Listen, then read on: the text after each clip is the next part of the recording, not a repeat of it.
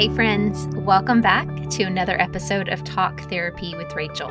This is the part of the show where we just create some space for the Lord to move in our hearts and in our lives. And today I felt impressed upon my heart to share with you an exercise I actually received from my therapist. Yes, even therapists, we see therapists because everybody needs to talk to somebody sometimes. And it is called, well, you know what? There's no fancy name for it. It's just, I'm calling it the bucket list exercise. Bear with me for a second. Think about bucket list. When you've heard that term before, a lot of us think about all the things we want to do before we die, right? Well, today I want you to kind of flip the script on what you think of when you think of bucket list. And I actually, today's episode is up on my website and it's under the podcast category, and you can go and there's an image I have for you there. And the link for this will be in the show notes today, but there's an image there of just a bucket.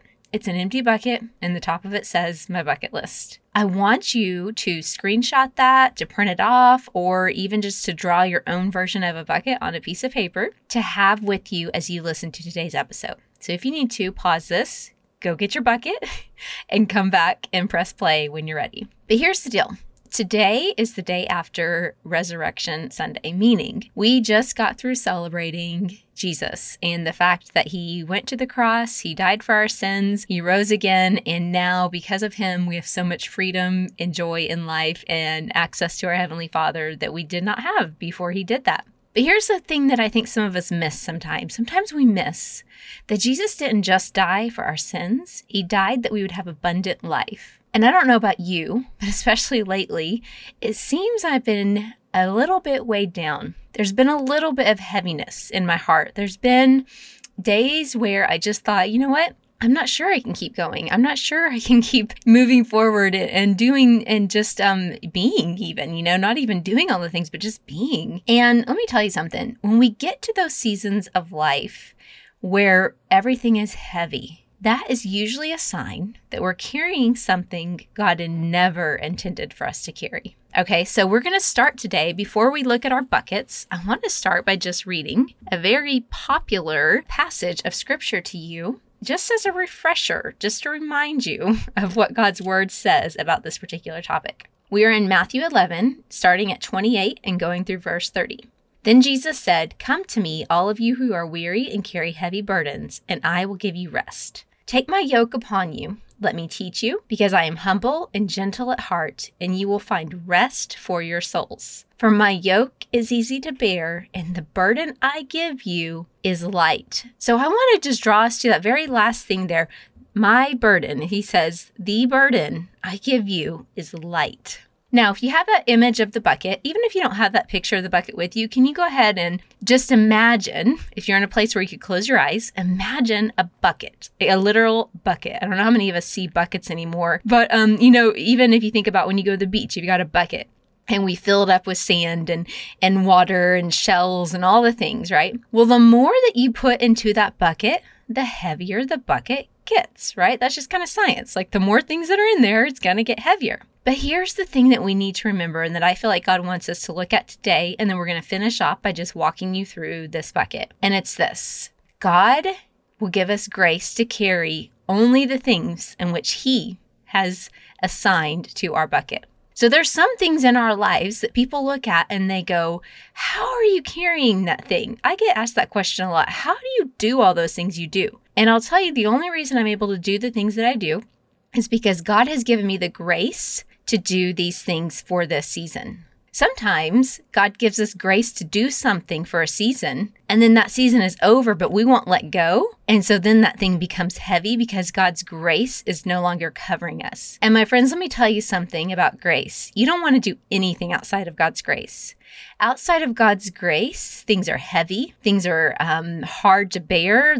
It's overwhelming. It's depressing. And so here's what we're going to do. I could teach on this for a long time, but as you know, my heart behind these little Monday short shows is not for me to teach you. It's for me to create a space for God to speak to you. Because transformation happens whenever God is the one who opens up your heart, does heart surgery, and shows you the things in there that only you and him would know about. That's where the secret sauce lies. So that's what we're going to do today. We're going to ask God, what things we have put into our bucket that are not ours to carry. If you have that image in front of you, I encourage you to get out a pen and, piece of paper and write. There is something therapeutic, even if you're not an artist, about taking a pen or your favorite colored marker or whatever it is and writing. There's actual science behind the fact of what happens in your brain, okay? That's why play therapy is so popular, because there's power in this, okay?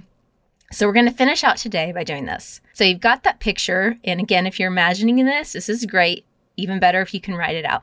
I want you to take a look at that bucket, and I want you to write down all the things that you carry, from being a wife to a mom to a business owner to an author to you fill in the blanks. You know the things you carry. Write them in the bucket right now.